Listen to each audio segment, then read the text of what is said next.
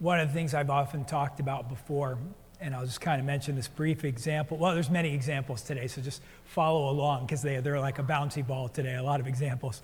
So one of them is when you're climbing a mountain, when you're climbing a big mountain, you always start in the middle of the night, which kind of confounds people initially. Like, why in the world would you climb a big, dangerous mountain in the middle of the night? And so the reason that you do that is because that's when the mountain is actually the most safe. Everything is the coldest and it's the most solidified. So avalanche danger, ice fall, rock fall, everything is like frozen solid into the mountain, or the most it'll be during that whole 24-hour period.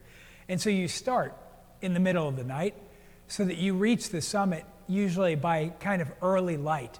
And then you can get down again out of those dangerous areas by the time that full sun hits the mountain. Because if you're out in the dangerous parts of the mountain when the full sun hits it, that's when things are the most dangerous. So one of the things that we hear Jesus talk about in the gospel is this darkness in this light example. And I just can't tell you how many times I've just been freezing cold walking in the middle of the night with just the tiny little spotlight of a headlamp. And just like today, as we say, like these rose vestments, that symbolic color for rejoicing, I cannot tell you how thankful I have been when you just start to see over the horizon the sky start to glow just a little bit, because you know that the sun is beginning to rise. In that cold, in that darkness, in that struggle is soon going to be over. You're actually going to be bathed in light eventually, and be able to see your way and start to actually warm up. I think many people, either personally or somebody in your family or people that you know and that you're close to, have lived in the darkness, have not been walking in the light of Christ, and knows what that feels like. But this is a great transition, not just in our Lenten season, but it's a great transition in the conversion of every believer. When you step out of the darkness of sin and you actually step into living in God's light, and let that fill you and warm you and allow you to do things where the inside of your life matches the outside. The few things I've been preaching on over this Lenten period are one of the big things that we do in our sacrifices, in our giving, our charitable works, and in our prayer is seeking to remove obstacles out of our life.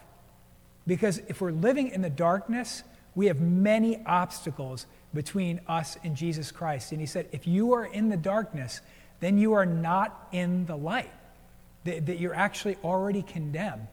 So we seek to remove obstacles between us and God.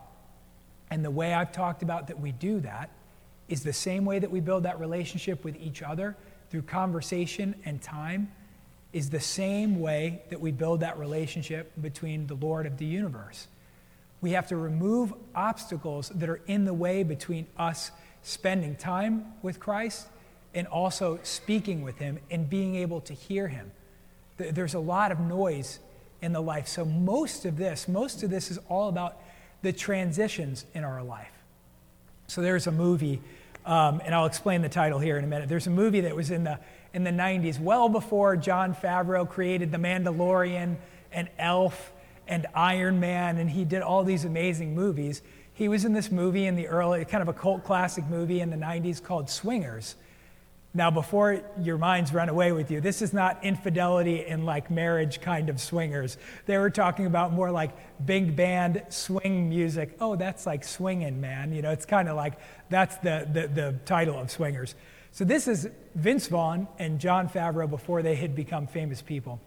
And throughout this whole movie, Jon Favreau's character had just broken up with a longtime girlfriend.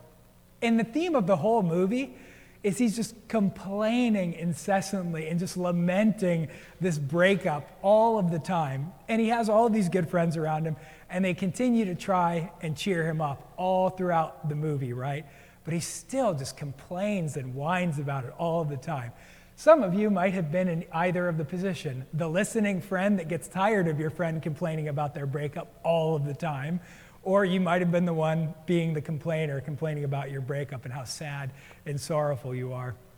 But it comes to this amazing head towards the end of the movie, where the night before he had actually met a new girl and they danced together and they kind of exchanged numbers with one another. But the next morning he's still sad and he's in a sad little apartment and he's sitting up against the wall and his friend comes to cheer him up and to talk to him. And so they're talking to one another about the breakup.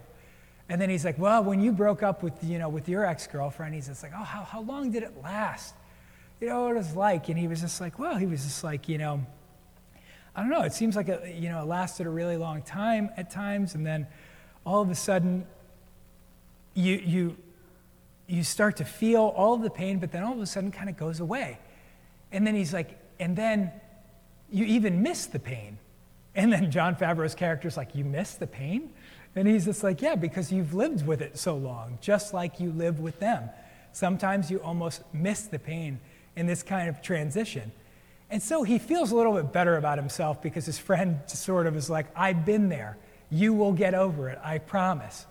And so then what happens after that scene is he gets a call. After all this time, just when he's starting to get over things, right, he gets a call from the new girl from dancing the night before. And he's like, oh my goodness, and he's like really excited about this. And then what happens? There's another call on call waiting. And who is it? The ex-girlfriend finally calls him back right when he's talking to the new girl on the phone. And then in that moment, what happens? He clicks back over to the ex-girlfriend and he's like, I gotta go. And so he finally shifts over in that moment, even when that girl was coming back to his life. This is a great transitional part. And at the very end of the movie, at the end of that scene, the song that plays is Dean Martin, I'm Beginning to See the Light. This is what transition often looks like in our life. A whole lot of pain and suffering until we transition. But this is the problem. The battle, the race, is often won and lost in the transition. So I'll tell you about one of the most terrifying moments of my life, which was only a year ago. So a year ago, I had this terrifying academic experience called a Lectio Coram. And a Lectio Coram is an hour and 10 minutes of terror between you and 3 of your professors. This is the final test that you have before you receive your license in theology. And so you've already written your thesis, submitted your thesis, and then these 3 professors, basically you have to teach your teachers a class. And so you teach your teacher a class for 40 minutes, and then the rest of the time, they just question you on everything about spiritual theology, about your thesis, about all these different things. And so the topic for my Lectio Coram was St. Catherine of Siena and the Bridge of Christ Crucified. And one of the priests on my board is probably the foremost Catherinian scholar in the world right now on St. Catherine. He had just published a new book. It was completely sold out on Word on Fire because Bishop Barron loved it so much, completely sold out right when I'm about to give this presentation. So I'm like, I have to teach Father Murray about St. Catherine. He's written like 3 books on St. Catherine. So I really was like terrified. It was the most terrifying academic experience in my life.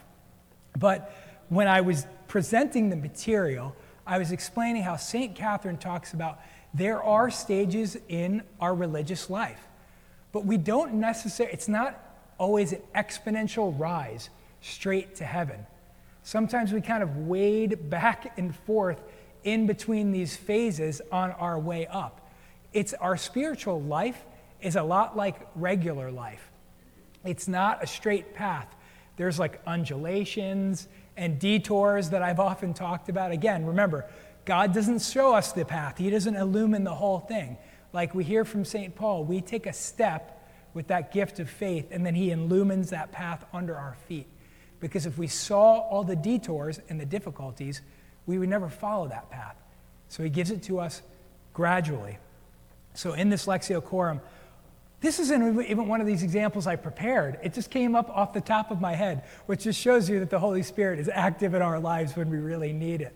And so I said, in the sport of triathlon, there's 3 different sports you're competing in. You swim, and then you get on a bicycle, and then you run.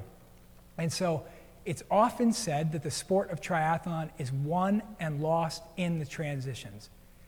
So the people that tend to win, all of the people you're competing at are good swimmers, good cyclists, and good runners. And some are going to be better at one thing or the other, but it all kind of comes out in the end so that you're very close together.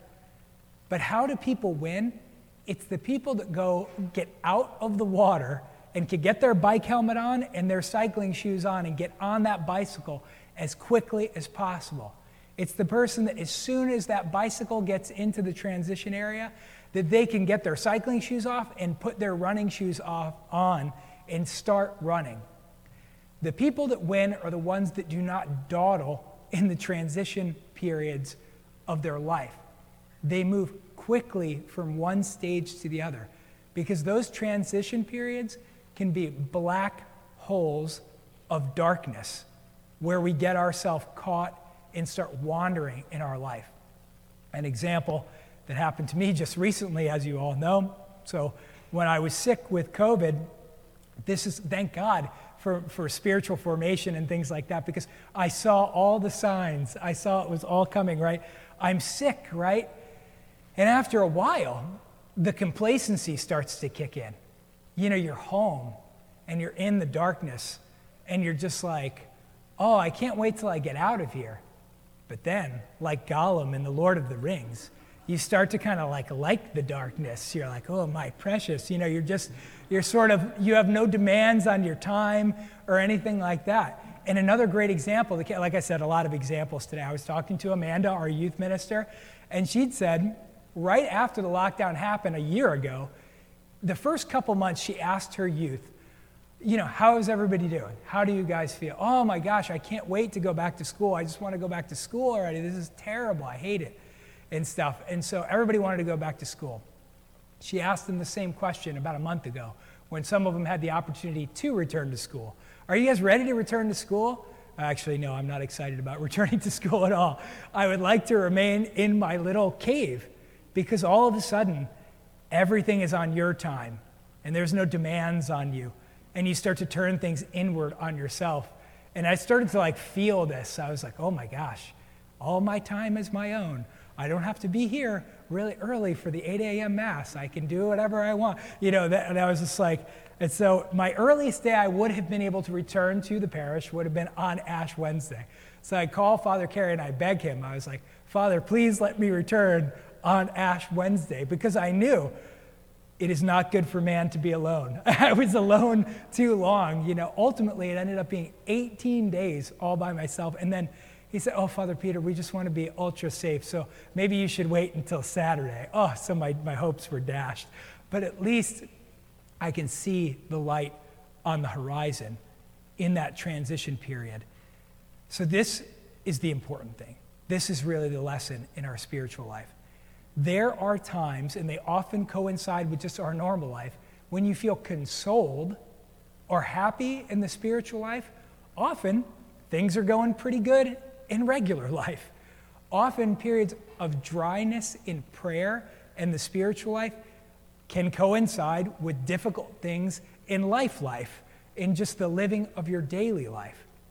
But the important thing is you have to persevere through the darkness. You cannot let it suck you down so that you stay there longer than you need to be there, because that's where the real danger is when we kind of wallow in that self-pity and the darkness of sin, when we get stuck in that spot. And so it's like, this is the point where it's like somebody might come to me and say, Father, I'm praying the prayers, but I don't feel the prayers. I'm coming to Mass and I'm having trouble paying attention and all of these different things. That might be a little bit of spiritual oppression.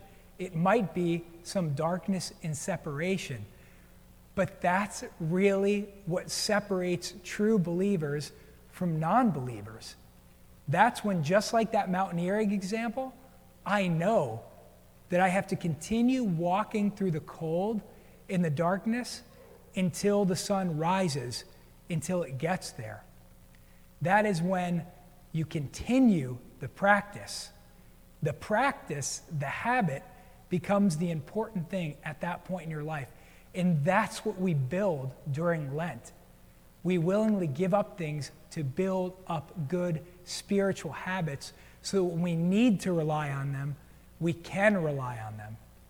Because it's easy when we feel the consolation of God, when we're excited about our faith, when we have a holy hour that goes by in 2 minutes, and we felt like the Lord was present with us the whole entire time. Or Mass, or something I said or Father Carey said really touches you. But it's the times when it does not that you have to keep moving forward. Because that is exactly the point at which the devil will tell you, you are not getting anything from this. Why don't you just walk away? What do you get from going to Mass? Nothing. You can't pay attention to anything. You can't even get through your prayer commitments that you promised to do during this Lent. I promise you, that is a voice of a spirit of evil. And that is when you keep doing the practice until you reach the other side. That is the path to heaven, is to continue to persevere through those times of darkness.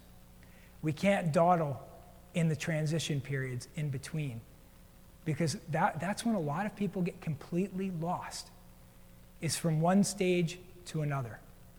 But I know you can all do it. And I guarantee you, I can look upon you, and I know some of you personally, that you are in some of these dark transition times. Continue to persevere in coming to Mass, going to confession, doing your daily prayers, even if it's the most dry and painful thing that you will ever do. That offering is still an offering to God, and it still has the greatest value, even though you can't completely feel it in that moment. It's much of what St. Mother Teresa talked about in life. We have to persevere. We are a people that perseveres.